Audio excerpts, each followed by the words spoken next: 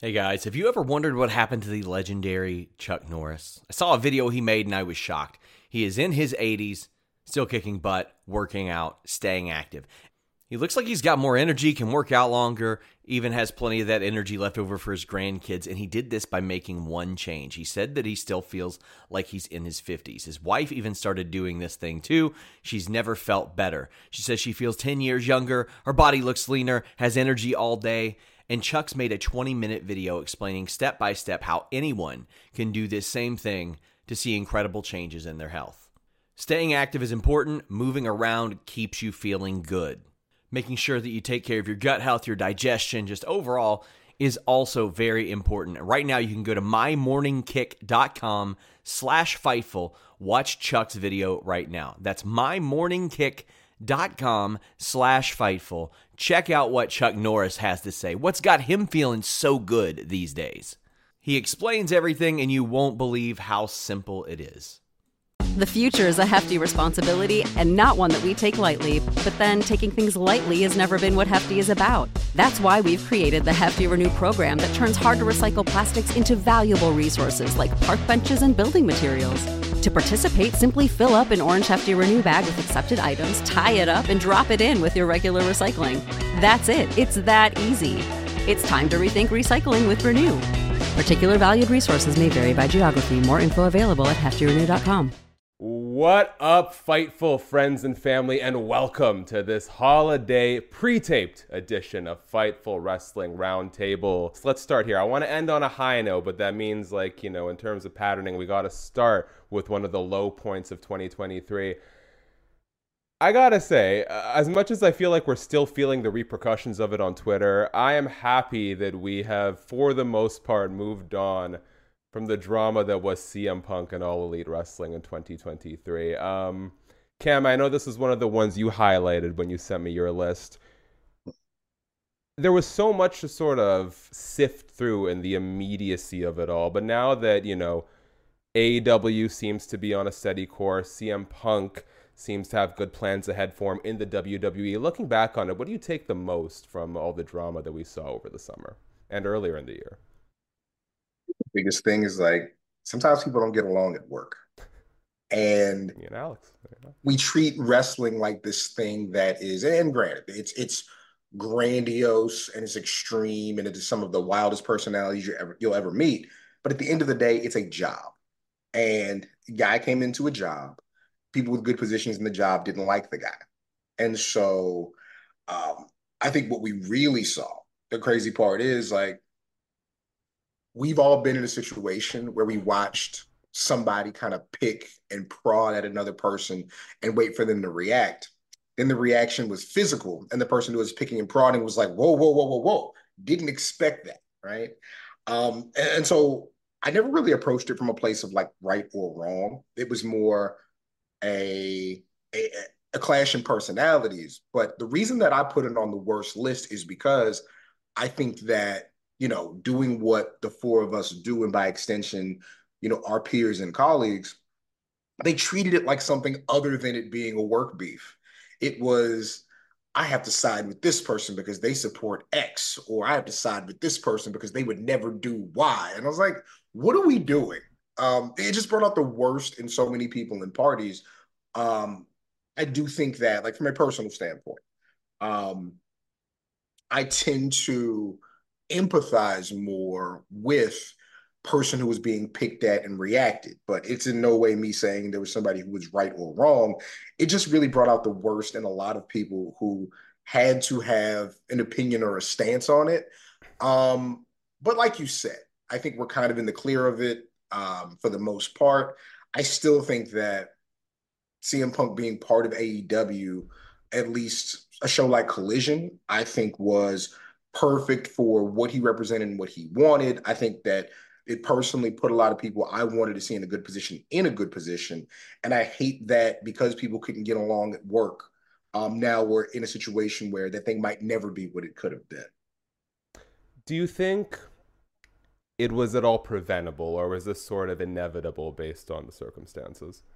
I think when you don't have a system of checks and balances where everything starts and stops with one person in charge, or a few people in charge who are not also active talent, I think that you can't prevent things like this, because people have roles where they're going to carry weight. No, I do not think this was preventable because, again, who knows who started whatever, but when y'all just don't like each other at work and one of you is actively in a position to ruin somebody else's work day, it can't work. I do not think this thing was going to work out. And again, I wish it could have, because it's like, while I say it couldn't have worked, it's also silly. I go to work every day with people I don't like, and we can still do the job and get it done. And Anyone in particular, Cam? Be... No, I'm just kidding. I'm sorry? No, never mind. What in particular? But listen, even on the creative side, Yeah. like even working for the outlets that I work at, there are people who I like genuinely do not like and do not like me. And does it flare up every now and again? Sure, we go about that business because we are building, to me. And this was always my thing with any outlet I've worked at. We are building something. Mm-hmm. It is important for us to not even show unity with one another, but to have an understanding that us going back and forth in no way benefits what we're trying to create. Totally. And so, yeah, I think it could have been prevented in the sense of if we was all trying to get this money, but I think the power dynamics were too off. People who have sway decided this is somebody we don't like. And so even people who don't have sway will kind of take up their side in order to put themselves in a better position. Ella, what to you was sort of the single biggest misfortune of everything that happened between Punk and the various talented AEW?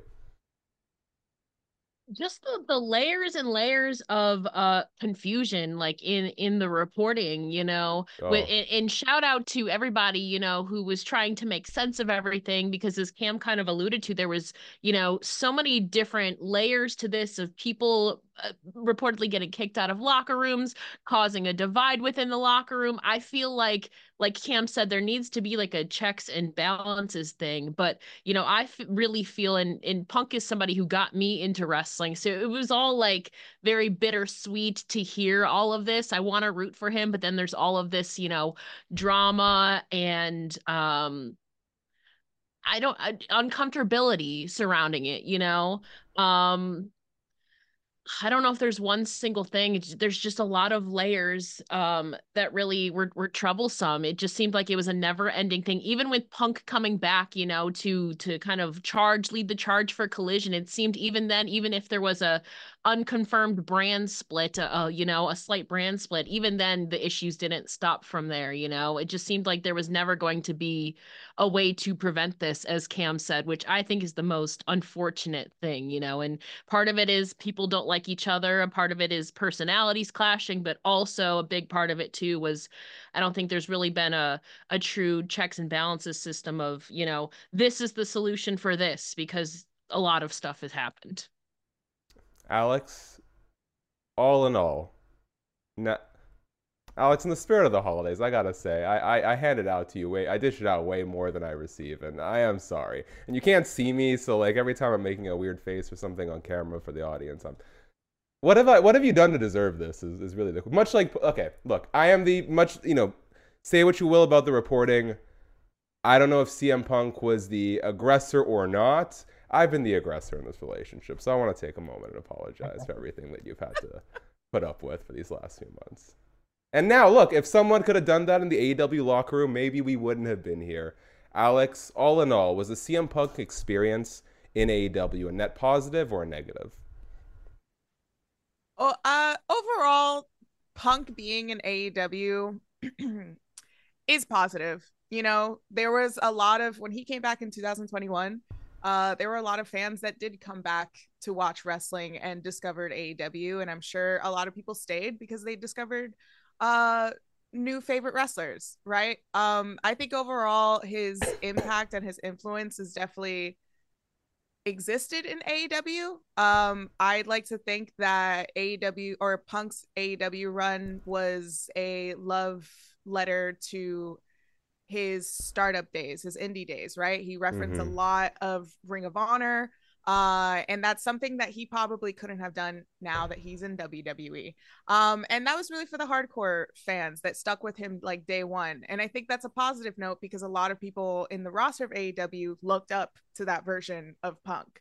But when it came to this year, it was the summer of drama, is what it was. Yeah. It wasn't the summer of Punk, it was the summer of drama. And I think there was a lot that contribute to that. And I agree with what Cam and Ella are saying, where it wasn't,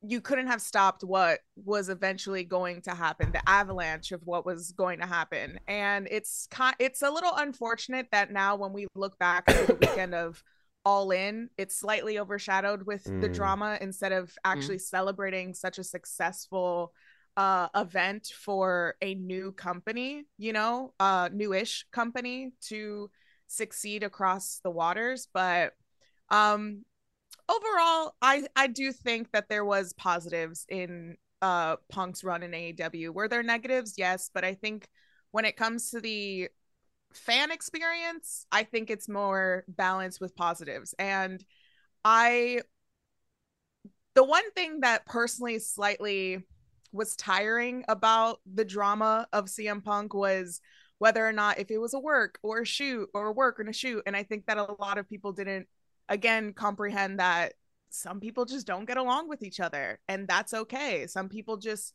are not going to see eye to eye, especially when it comes to creative, especially when it comes to performance. I went to theater school, and listen, we were all catty and we were all petty, and that is, you know, that's going to be something that happens in wrestling, whether it is our business or not. But it was, let me tell you, it was a fun summer to just sit back, relax, eat some popcorn, and enjoy a little bit of the drama. That's for sure. But yeah, I don't know. I think overall, Punk in AEW, it was a positive. I think the good things do outweigh the bad. Well, and let me say, there is nothing in pro wrestling that brings me just like childhood joy, like a big crowd pop. And I will never stop singing. Look, if you're one of those fans who's like, oh, I told you CM Punk would return to Survivor Series, guys, you're taking a 50-50 shot in the dark there. But as far as actual reported, confirmed information, the fact that Punk's return was kept under lock until moments, like quite literally what SRS put out the tweet 2 minutes before Punk walked out, that the backstage had been cleared out, CM Punk was arriving, Triple H had manned the production room. They even got the logo, you know, kind of putting a close Survivor Series. The fact that they pulled off that surprise, I cannot tell you. I promised my wife on our honeymoon I would do nothing work-related, but in the hills of Vietnam, I was just watching CM Punk's entrance on loop for about 15 minutes. So, you know, I talked to Punk a few years ago when he had signed with AEW to promote heels, and he had sort of expressed that for him, that show was a bit of like an intermediary step to warming him back up to the possibility of wrestling. I have really high hopes for the CM Punk WWE run. Would I like to see the AEW run play out differently? 100%. But of 2023. If AEW, I have such high hopes now meant that AEW has learned their lesson, and it looks like we're going full steam ahead with Swerve Strickland. What a year the guy has had. I mean, your sort of mileage might, guys. Moving on to our best of the year, one of the three best moments of the year, as sort of collectively discussed by the group in advance. Remarkable year it's been for Swerve Strickland, and I have high hopes that he'll be heading into the Continental Classic finals at World's End, and it seems like we're basically on the verge of him getting a world title. Cam, I'll go back to you first since you're one of the people who really highlighted this. Can you kind of put into context what it means to see the breakout year that Swerve has had? Yeah, so kind of I think with most wrestlers, I kind of have this thing where there's kind of a statement or a policy or a mantra or just something I kind of attach to them. And I was having brunch with Ricky Starks a couple of years ago, And this is kind of when Swerve kind of first came into the fold. And I look at Rick and I tell him, I said, it doesn't matter what the gimmick is because the wrestling is so good. Like, they're going to figure out what to do with him. But Swerve's wrestling is so good and so unique that once they find what he needs to be gimmick wise and presentation wise, it's just going to work. And I've kind of held on to that, since the NXT days because he just it's so hard to be unique in wrestling. I know, Booker T, one of the most unique in-ring guys ever, was like, look, there's no new moves in wrestling. It's about how you do them and how you make them stand out. I think Swerve does an amazing job of that. And so it was never a question of that. But we've watched over the last 3 or 4 years this kind of, hip hop artist, creative thing kind of finally reach its form with the Mogul Embassy. And even in AEW, it took a while to figure out exactly what that was supposed to be and how it was supposed to look. And I think they finally mastered that. So as soon as that caught up to the wrestling, we were good. Swerve has a unique look. He has a unique style. I think that he's really finding himself on the microphone as far as being assertive. Because to be the type of heel he is, you have to be assertive. I think that like the real gangland stuff he was doing with like Nick Wayne and Darby Allin was good. And then, I think Swerve compared, and, wrestlers have to kind of boost up the thing that they do to another level. Swerve was comparing him and Hangman's feud to Austin and Rock. And somebody tweeted me like that. And I was like, listen, respectfully, I think it's way closer to a Rock and Triple H coming up around the Intercontinental title time. Now, listen, I don't think Swerve's going to be TNT champion or any of that before he's world champion. But like, I think it's the same in that you have people who are still relatively new to the wrestling audience in general, but are really like restoring that feeling of the next guy's coming up. That match, like you said, was brutal. I thought that, I was a fan, even though I'm not deathmatch guy. I thought it was effective because that was the story you were telling. That was what was being presented. These guys were supposed to hate each other. That's what you do when you hate each other. But again, sort of carries himself like a star, not just a competent act. And listen, there are stars of varying levels all throughout AEW, but a lot of those stars in AEW are stars because of wrestling, are stars because of what happens between those bells. I think Swerve has the chance to be a star because he's speaking truth to power. And when he's around, when you see him, it's a different feeling. Alex?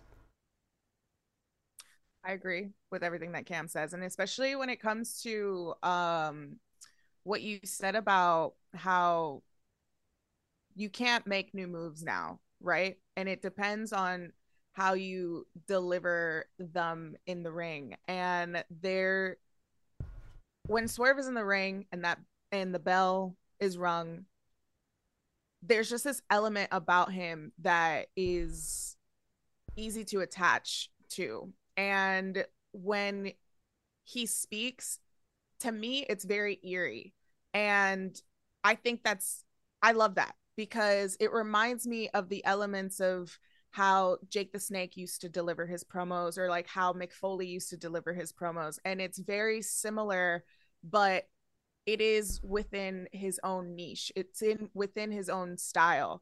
And I think that's why Swerve has broke out so immensely throughout this entire year. And it definitely does help that he has a fantastic feud with Adam Page, but I think Hangman is doing an incredible job. And what I'm about to say is no disrespect to him, because I think that he is a very important component to it. But I think that Swerve slightly carries it in a way, just because this is an exciting figure to watch now on wrestling, and especially in AEW. He's very different on the roster.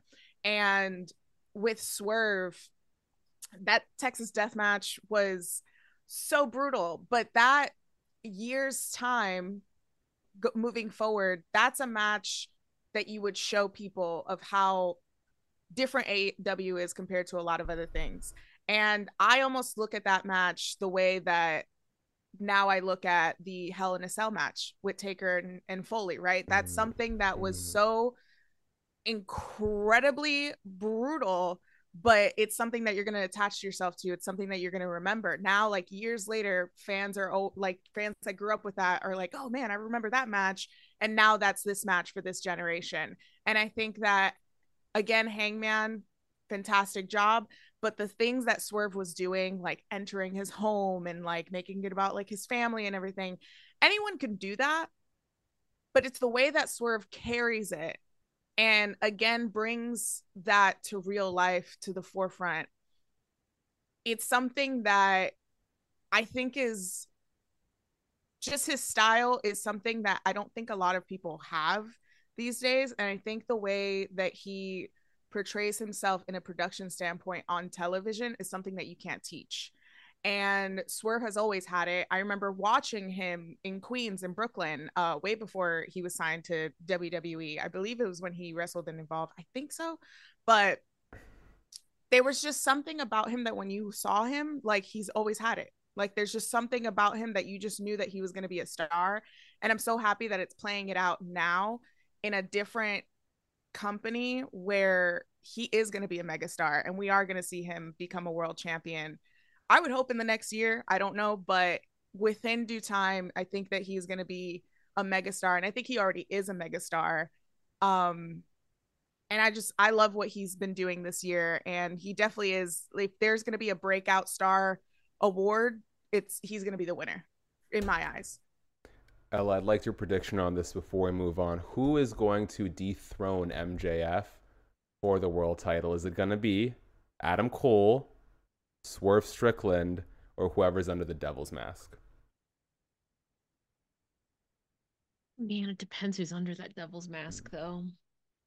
I've never been more like conflicted on a story. There's weeks where I'm absolutely obsessed with the Devil storyline, and weeks where it's just like the corniest thing in pro wrestling. But if it's Jack Perry under that Devil's Mask, then no, I do not believe it'll be Jack Perry dethroning MJF.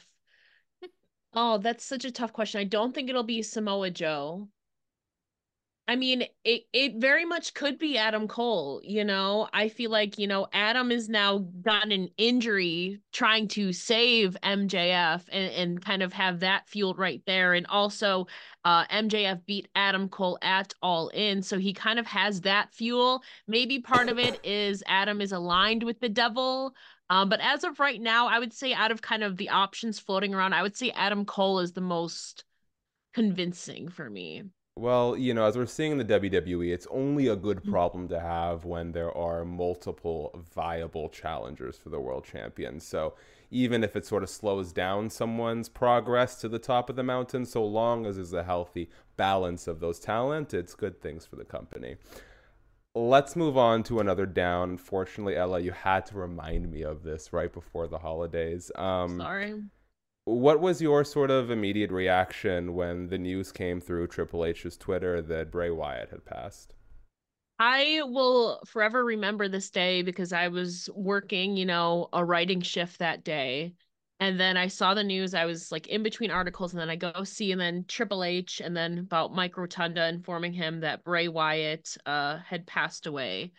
And it was just like I just sat in like disbelief, you know. I was like just empty, like, but also I had to write you know, multiple stories over the next like week about him passing away, people remembering him. That was also on the, you know, on the right after Terry Funk passing away. So it was a very somber feeling, you know, as a person, you know, watching Bray Wyatt growing up, and then also Terry Funk added in, and then having to kind of put that sadness aside and try and be a professional and write about it. You know, there was all these happy memories, but it was very somber and really I'm still in disbelief. You know, he had this amazing comeback last year at Extreme Rules. He came back, you know, with the puzzles that were going on and all of that. He came back, you know, he had the match at Royal Rumble. We thought he was going to go into this feud against Bobby Lashley. Obviously that didn't happen. We thought it was some like sickness. Little did we know, you know, that, you know, COVID and a heart problem, I think it was, you know, would be, you know, the nail in his coffin. And so it's just really sad. And I'm still in disbelief. It wasn't even a wrestling related injury at all. It was, you know, the ongoing remnants from the pandemic, and it was really scary. And I'm still in disbelief, even like saying it. Alex, what were you most excited about regarding Bray Wyatt's return and the run that he was sort of only in the beginning steps of embarking on after returning to the promotion? Well, what I was looking forward to the most was just seeing his artistry back in wrestling. Um, I I think with Bray Wyatt, the Fiend, it was such a unique character in professional wrestling, especially in the last several years, maybe in the last decade in wrestling. And yeah, I was mostly looking forward to just seeing his growth, and I loved what he did with the Funhouse stuff, and even like the match at WrestleMania with him and John Cena, the cinematic match. So I was looking forward to seeing more of that, obviously. Um and just he's a special talent that anything that they give him, you know, it's hard for a lot of people to do this, but everything that they gave him, you know, he excelled in. Yeah, there were some moments with the Fiend that weren't great, but looking back at it was still, again, just to admire his work ethic and admire how much of a unique mind he is in wrestling. Um yeah, and it's very unfortunate what happened in his passing. But now when I look back into this year, just to know like how special he was in the world of wrestling and how it extended past WWE, right? Mm-hmm. Even in AEW, from like the armbands with his name on it, and even with Swerve, you know, paying tribute with his gear at Full Gear, House of Black which with was the like, lantern. yes, House of Black with the lantern. Yeah, definitely. So I mean, that's definitely, it is the worst thing that happened in wrestling, but I try to look at the positives, and I think that's a huge positive to see how much of an impact he had on fans, but definitely on the rest of, you know, his colleagues, his peers especially. And again, no matter where it was, and I feel like it was the first time that a lot of maybe fans just put their guards down in terms of tribalism, you know? And it's difficult that it had to be that way, but it's also, again, it was beautiful to see the tribute that he's had, again, outside of WWE, even to like indies. And um yeah, he was a figure, and I think he was a character, he was a really good talent and character that a lot of people looked up to. And yeah, it still makes me sad. And I remember the day when I found out.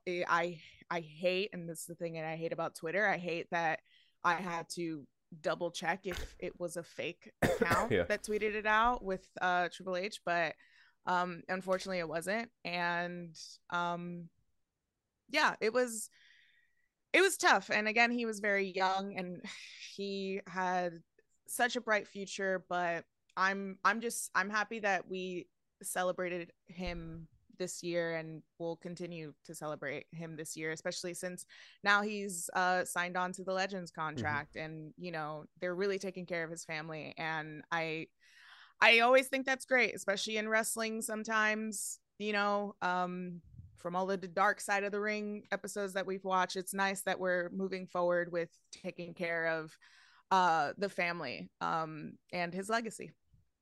Cam, I've got a lot of respect for your storytelling, so I would like to ask you, I think a lot of the fans who've been watching the product know how special Bray Wyatt is, but if you were to sort of tell a fan who comes into this in 10 or 20 years why Bray was so important and what made his death such a difficult pill for fans to swallow, what would you tell them? We would actually have a really good anecdote. So we were at the Royal Rumble press conference. I think Ella was there, I think. Yes. Yeah, we were at the Royal Rumble press conference, and this is after his match with LA Knight, the Mountain Dew Pitch Black match, and you could just really see a kind of a weight off his shoulders, being able to put his creation to life again, right? There was a calmness to him. There was an appreciation for the moment. But that's not the story. The story is this. Before Crown Jewel this year, I got to interview LA Knight.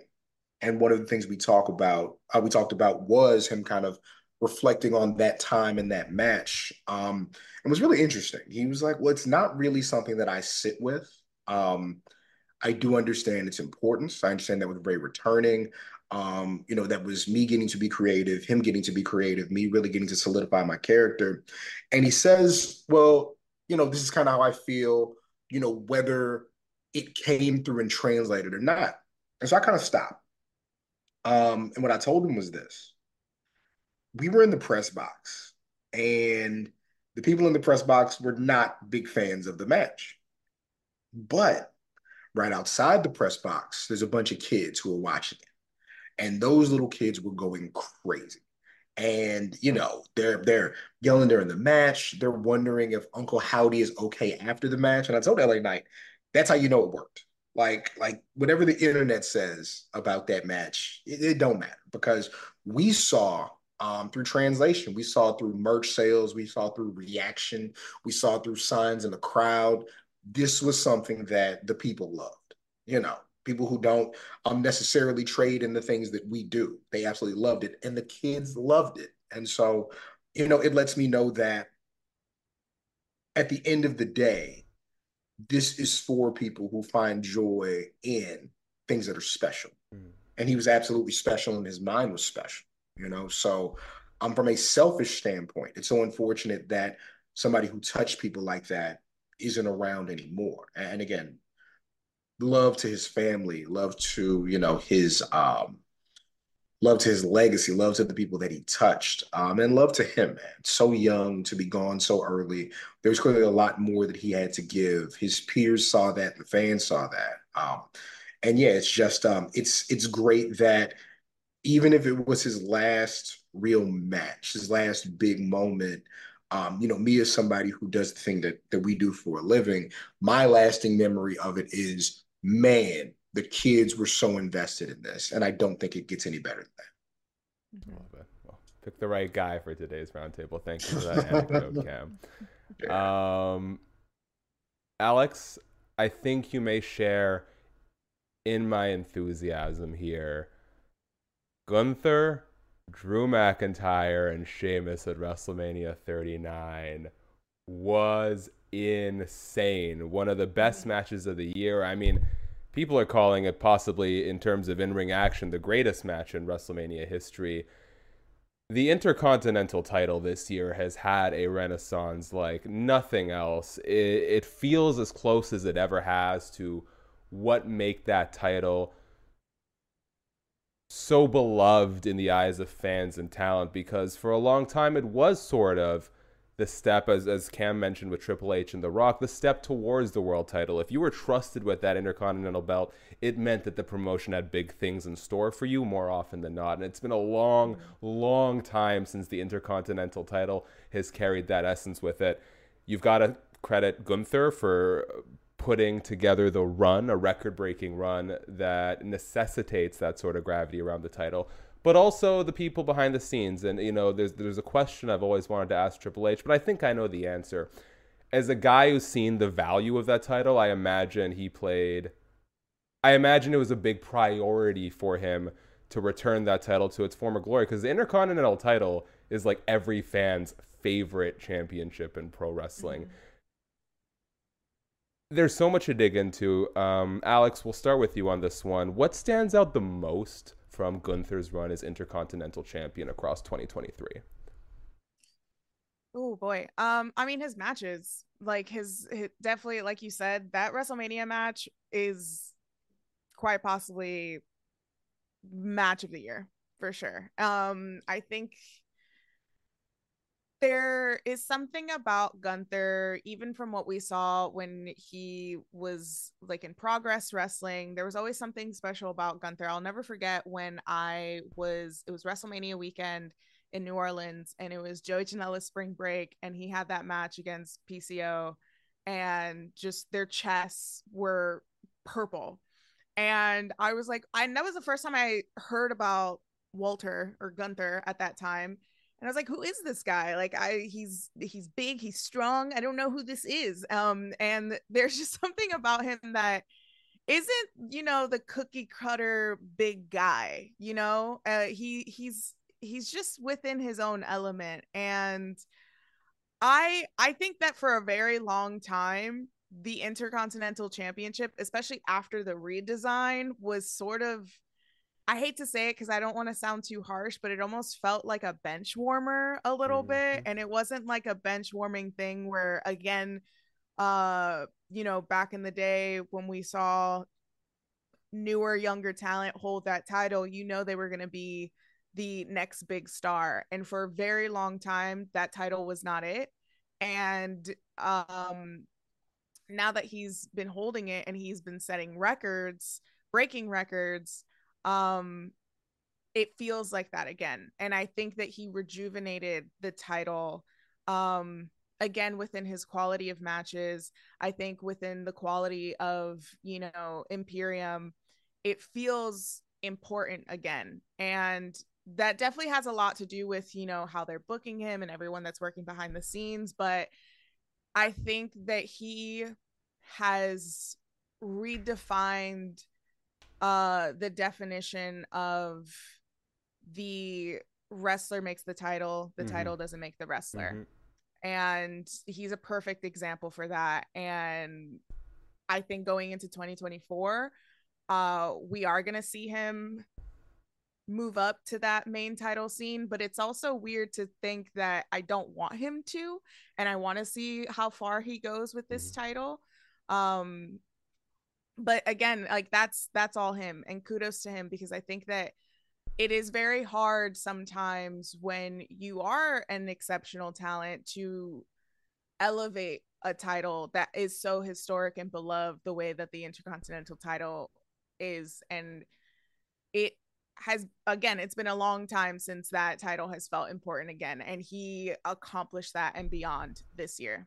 And we won't have time to get to it today, but sort of further adding to the evidence of the wrestler makes the title, what the run that Christian Cage has been on is inspiring, if nothing else, to prove that, like, it does not matter what age you are. You always have the ability, when the opportunity strikes, to put forward your best foot and do some of the most spectacular stuff of your career. So the way Christian Cage has sort of taken the TNT title, which had been hot potatoed like 6 feet under, and just made it feel as important, maybe not from a bell-to-bell perspective, but in terms of sort of entertainment value and gravitas, like, he has really made that TNT title feel important again. Cam, I know this was one of your top moments of the year, particularly him breaking Honky Tonk Man's record. What do you take away most from Gunther's reign as Intercontinental Champion? I think what's been great, we do this thing where either AEW good, WWE bad, or WWE good, AEW bad. They just asked Gunther, what's kind of been the most important feud for him since he's been in WWE, and he said, The Miz. He immediately was like, yo, The Miz. And I was like, oh, that's going to hit all the right people in the right places. I think he's a truth to power guy, man. He really is a truth to power guy. I think I tweeted Monday, like, nobody else can have a back and forth match where it you know it's back and forth, but it also looks like he beat the shit out of the other guy. Like it's a unique skill that only he has. I guess my favorite part is probably the Chad Gable stuff. I'm a really big Chad Gable fan, and watching him be able to, like, again, he can sell while still looking like the guy. Just carries himself like a super professional, is not afraid to show like just a little ass when it's time, but is dominant. So that the stuff with Chad Gable on Raw is probably my favorite like individual path. But man, when those USA chants started up when he was facing The Miz and he made fun of them people and they shut up immediately, he's so good. It's been an amazing year for him. Salute to Gunther. It can only go up from here. Looks like he has a great head on his shoulders, a great support system, and wants to be great and wants to make others great around him. He's fantastic. He really is. Ella, how high are you putting Gunther in sort of your wrestler of the year for 2023? He is very high up there too. And I think another point, in addition to obviously his successful title defenses and, this lengthy reign in history making reign he's run, but Corey Graves put it a couple months ago, along the way too, Gunther is this brooding, very serious wrestler. We all know he's great in the ring, but he's also very serious.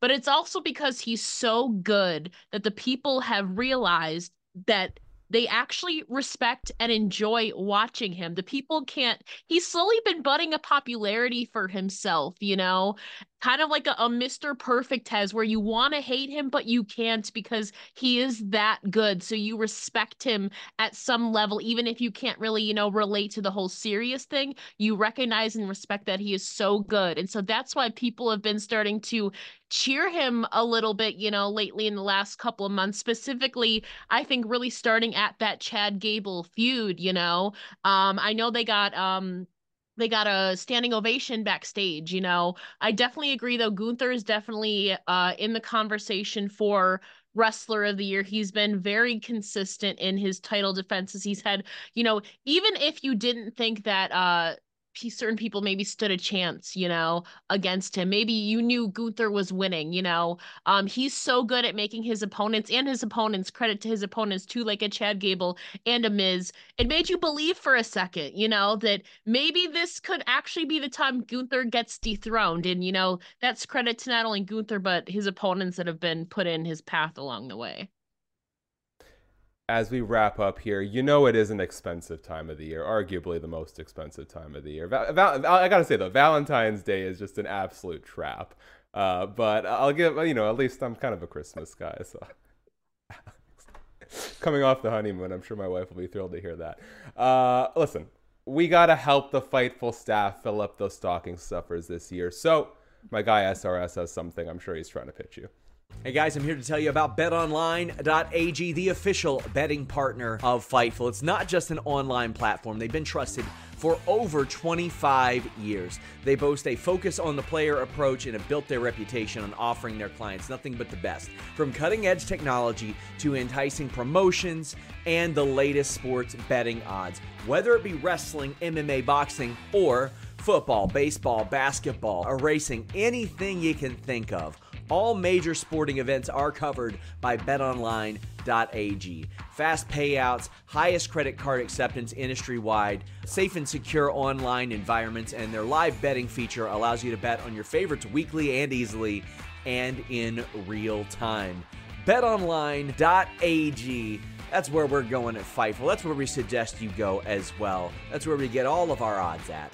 betonline.ag. Only bet what you can, and please bet responsibly.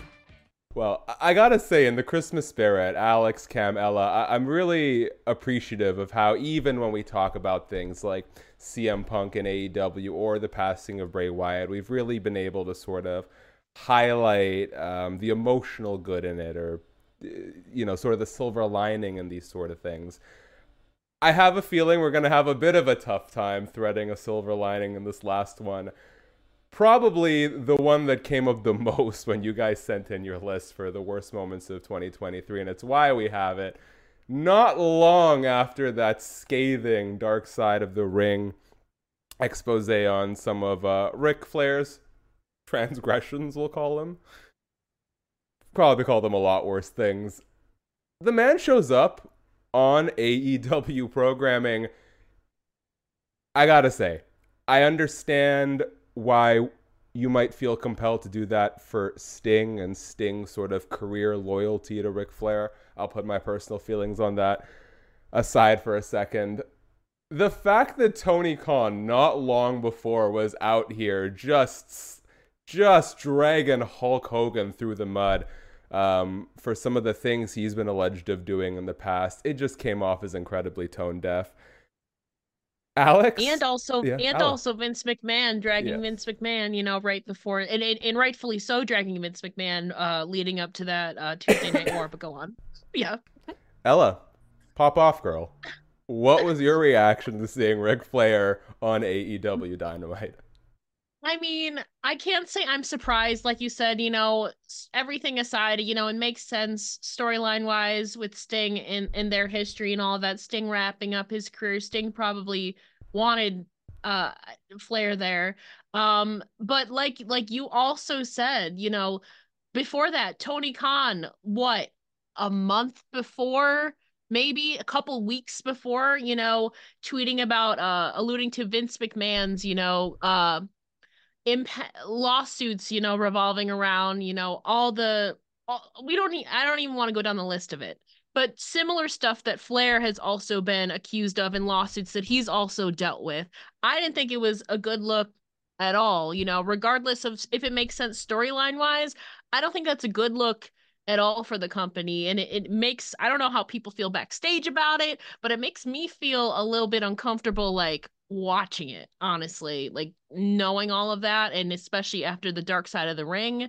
So in that aspect, it's very disappointing. I love TK's little like semi gentle subtle backtrack of Rick's really paying to be here through a sponsorship with Woo Energy. I gotta say though, perhaps the king of unwanted surprises, Ric Flair, I mean, just delivered another one to the fans.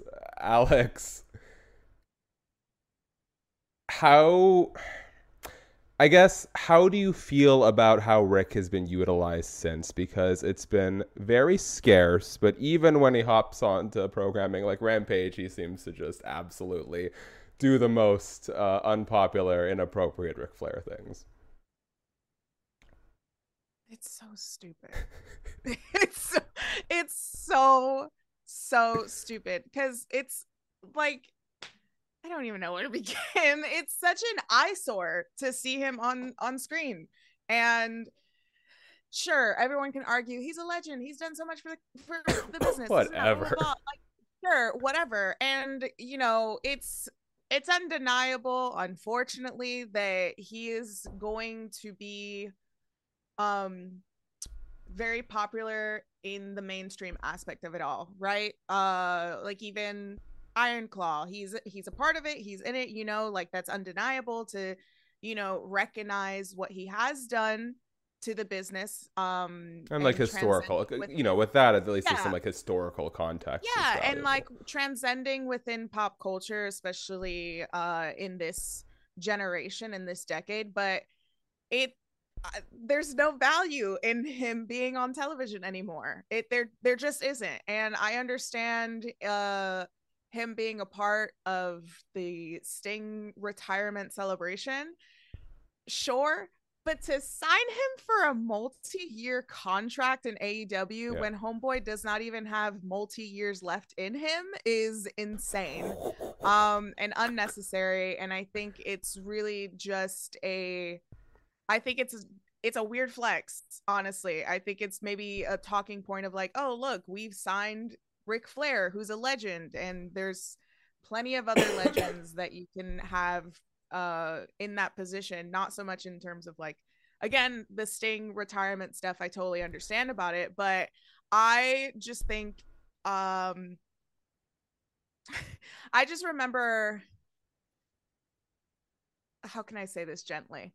You don't have to say it gently, and I'm not. So there's a lot of people that do not see Ric Flair as an important,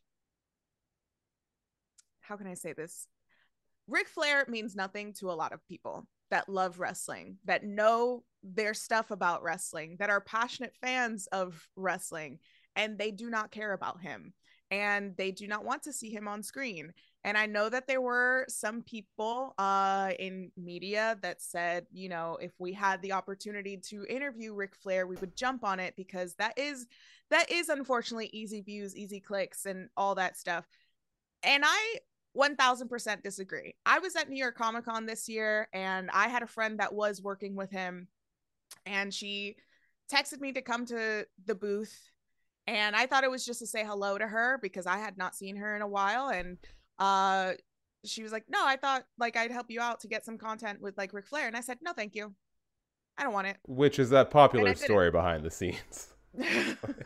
I mean, yeah, but it's just like, I didn't want it. And I think that's okay. And when I approach, you know, my love in wrestling, yeah, I kudos to the legends, but that is someone that, you know, we try to push out the abusers and the predators in wrestling, and yet we are still platforming someone like this, especially in wrestling. If, you know, I think it was solely, well, in wrestling, you know, with the Dark Side of the Ring episode that came out, and then what happened within the movement of, you know, speaking out, and even in the movement outside of the wrestling bubble of Me Too, it just seems so very hypocritical when we talk about getting these predators out of wrestling and making wrestling a better place and a safer place. And even with Tony Khan, you know, talking about Vince McMahon and his allegations, in which, sure, he was in the right, but he looks really stupid to have Ric Flair. To have Ric Flair on TV is one thing, but then to sign him and then backtrack and say like, oh, well, Ric Flair's paying us, which is even sillier. It was just the worst. And again, it's a new generation of wrestling. It's a new era in wrestling and within wrestling fandom, where he's just not a necessary figure in my eyes. And that is my opinion. In my eyes, he's just not. And I would be very happy to never see him ever again, which is not a reality, because again, he's very popular within pop culture. He's very popular within mainstream, but I don't know what else to say other than that. It makes my skin crawl a little bit, and it makes me cringe to think that we're still platforming him after everything that's been confirmed. Well, Alex, I think you hit the nail on the head when you said, you know, if Rick is that important to Sting, like, sit him down ringside for the retirement match. Like, I don't know what net benefit beyond apparently some sponsorship money for AEW there is in having him be on TV. And now, if my experience with senior citizens has taught me anything, is like, at some point it's a bit of a lost cause in trying to get them to change their perspective on things. But that isn't my problem to deal with, you know, unless it's my sweet, darling grandmother. What really sticks out to me about this is, now I don't know how much the internet, to be fair, I don't think the internet is an accurate reflection of people in day-to-day life, but I do think the world could use less witch hunting and more giving people the information, the opportunity to change their perspective, to not just apologize, but then to act on it and better themselves. And I think one of the best examples that has come out of pro wrestling in the last several years was the late Jay Briscoe. You know, there were reports that the Briscoe brothers might be headed to the WWE at some point, and then also there was supposed to be an AEW run, which was sort of sidelined by resurfaced homophobic statements that Jay Briscoe had made. But you talk to anyone and you will learn that Jay not only apologized for those statements, but really, really took it upon himself to engage with LGBTQ plus people, to welcome them, to take the initiative and apologize when he would meet people. And it seemed like he really took to heart what he said, and he made a conscious effort to change things.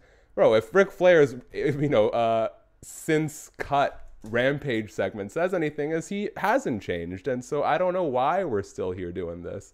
Cam, before we end on a positive note, I know this was on your list too. What do you sort of make about this whole AEW Ric Flair relationship? I don't think anybody with $1 billion actually knows what people want. I don't think so. Like, if you make $1 billion selling chicken nuggets, then you're like, no, yeah, they want chicken nuggets because I've been selling chicken nuggets. But I mean, like, style wise, taste wise, in this case, story wise, presentation wise, or personnel wise, I don't think that Tony Khan has an accurate idea of what people actually want to see.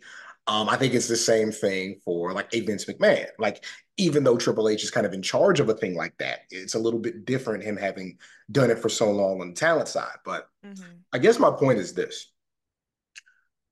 I think that sometimes Tony Khan specifically wants to be internet darling champion of the social media people, but I think he wants to do it when it's convenient. You know what I mean? Like, it is so easy to say Hulk Hogan can't come into the building. It's so easy to say I'm not caught up in those scandals like Vince McMahon is, but then you turn around and hire somebody who's in that exact situation and don't want questions on it, like, and don't want to be taken to task on it. And again, like, I just, when I started with The Ringer, I'm working through the interviews I want to do, and I presented AEW communications was like, I was like, yo, I think it's time to do the thing. Then I was referring to Sting, and they thought I meant like, did you want to talk to Tony? I'm like, I don't want to talk to Tony. And again, it's not no disrespect. It's just Tony Khan has $1 billion. What are me and Tony Khan going to talk about? You know, like you might be a great person with a fantastic soul. I don't got the time of day to get there. You know what I'm saying? I don't got the hours to figure that out. It's just such a disconnect.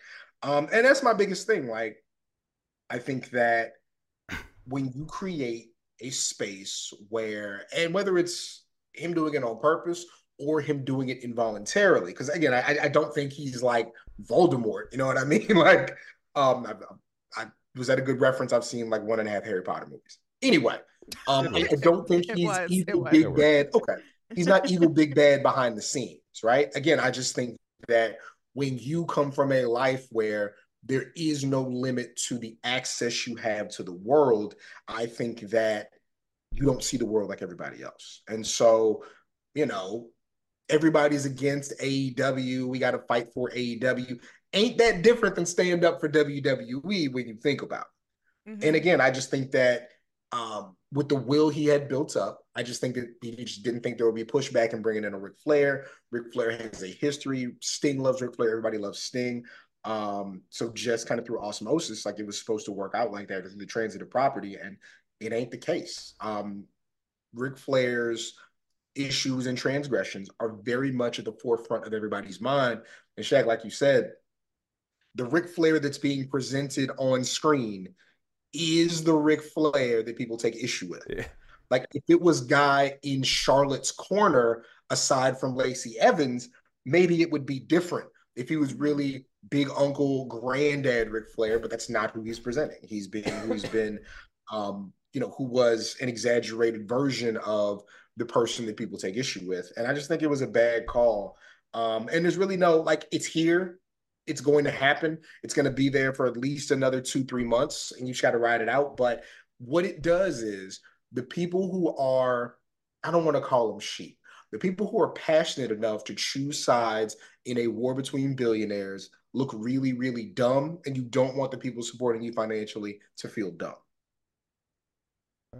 100%. Now, you guys can't see this. Speaking of the worst moments of 2023, if you see me just coughing up a storm on the side and fiddling with my ear, I got this sinus infection is kicking my ass worse than Gunther has kicked everybody's ass over the last year. But we do have, I said we're gonna end this on a high note, and we are. I kind of had to just amalgamate all this into one topic, because there were, as much as the bloodline can occasionally, as any multi-year storyline is going to, sort of hit dips and feel long at times, there have been so many emotional ups and standout moments from everyone that the Bloodline is feuded with in various iterations over the past few years. So what I would like to do for this last one to send us home, I'm going to ask each of you, what is your single favorite moment involving the Bloodline in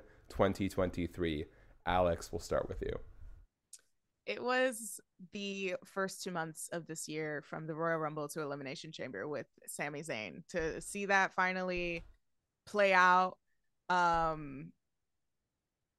was very entertaining. I was very sports entertained, and I think it was, Elimination Chamber was very emotional, being in, in Canada with Sammy and even his wife being in ringside. But to see the dominant machine of Roman Reigns and to see that all play out, and I know that a lot of us were playing into it of like, Sammy's going to be the one to dethrone him, and even Cody being the one to dethrone him. And I think that within this year, to have the conversation of when is Roman going to give it up, like when is Roman going to lose it, like that's what I love about wrestling. I want to buy into the idea of Sami Zayn is going to win this, when in reality he's not. Of course I know that, but in the moment of being a fan, in the moment of being entertained, I want to be let down. And I think that that is an element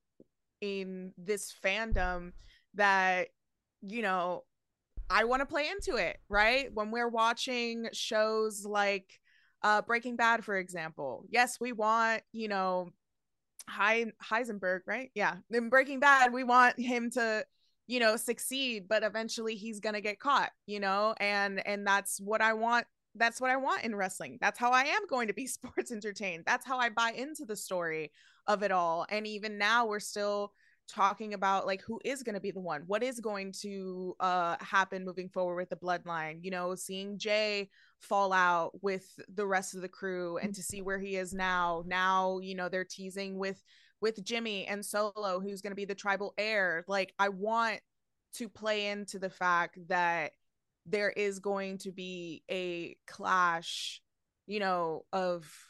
of them maybe betraying Roman.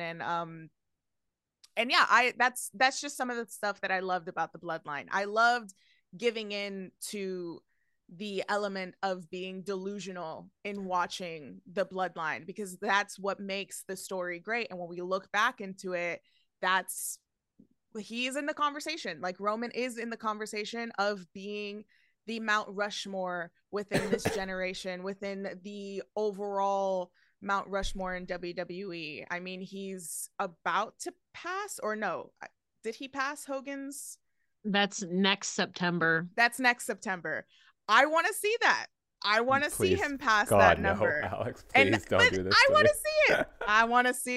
I want to see it. I want to continue being let down by Roman's opponents and see them lose, because I want to see how far he can go. I liked it. I don't know. Cam, what sticks out? That no, I promise them to be nice. Great idea, Alex. Cam, you better be nice to me, okay? It's been 365 days of torture. You're right. I'm sorry. I don't know why I do this to you. Cam, what is your single biggest highlight from the bloodline in 2023? Oh yeah, it's Jimmy being out of the bloodline, and Jay saying, "If you're out, then I'm out too," and kicking Roman on SmackDown. It's incredible. Super kicks. Taking away any like individual, because again, like, this is I interviewed Jay before Survivor Series, and he's in a great position, and he is so gracious to Roman and Paul and Sammy and the fans for the position he's in. But step away from Jay for a second. The most important thing that the bloodline story has done, whenever this thing finishes, not only has Roman gone from main eventer they tried to push back on, like Cena, and he totally beat that. He beat that in real time, whereas Cena basically had to go away and learn a bunch of new moves and have a US title run for him to really, really get his respect, right?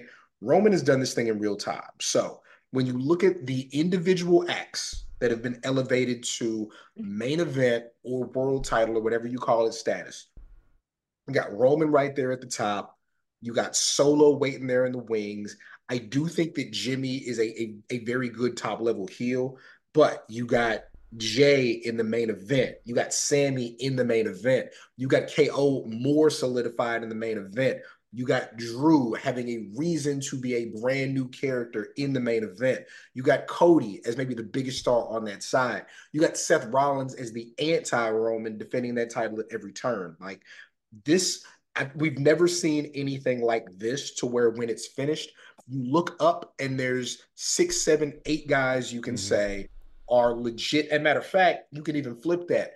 Rhea Ripley being head of the other faction on the show has been elevated by not having Fear of the Bloodline interacting with Paul Heyman. Like, this thing has created more main eventers than any one storyline has ever in WWE. And it's not just based on length of time, it's based on the conviction that everybody has going through with it. This thing is different.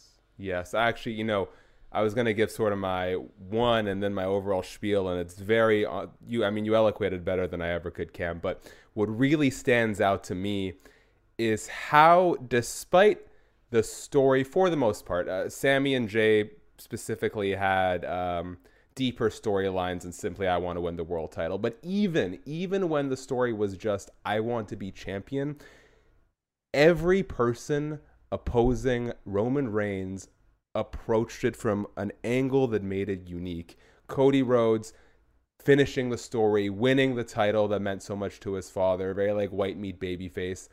LA Knight, for as short as it was, had some of my favorite interactions with Roman Reigns this year because he did not respect Roman. He sat at the head of the table. He put Roman Reigns on defense verbally on the mic. I think Seth Rollins, so many mind games, dude, him coming out with the vest and the Shield music in the crowd, like the way it's allowed for everyone to take a very simple traditional pro wrestling structure and add really unique personal touches to the storytelling has absolutely blown my mind.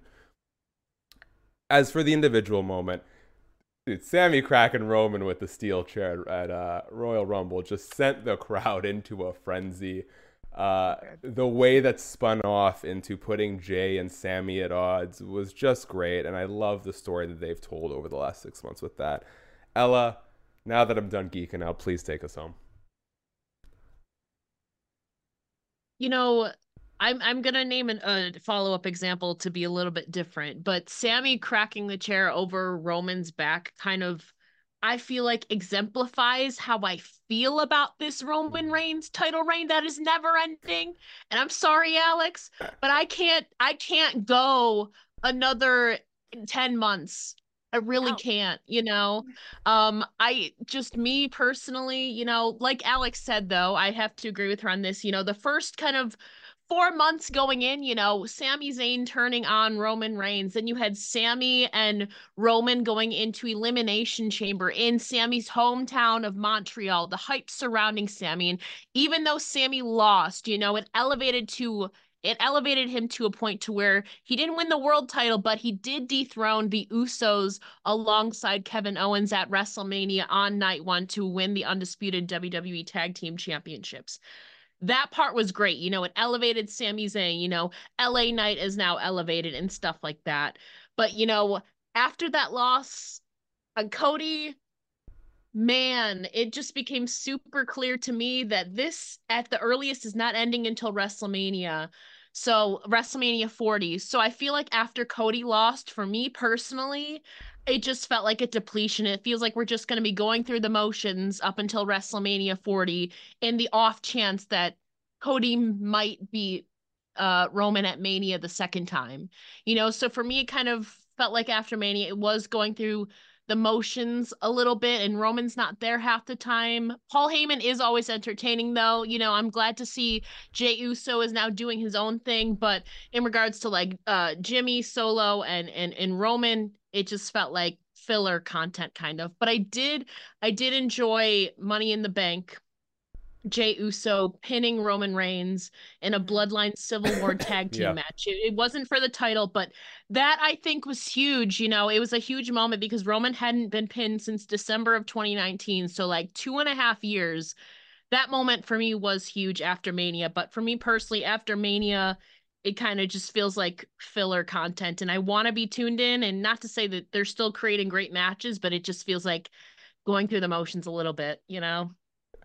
I just want him. That's just to me. I'm sorry. Sorry, Alex. Go. I was just gonna say, I just want Roman to erase that other name from the history books. That's the only reason why. I agree. I can agree with that, but I can't go another 10 months. I will go insane.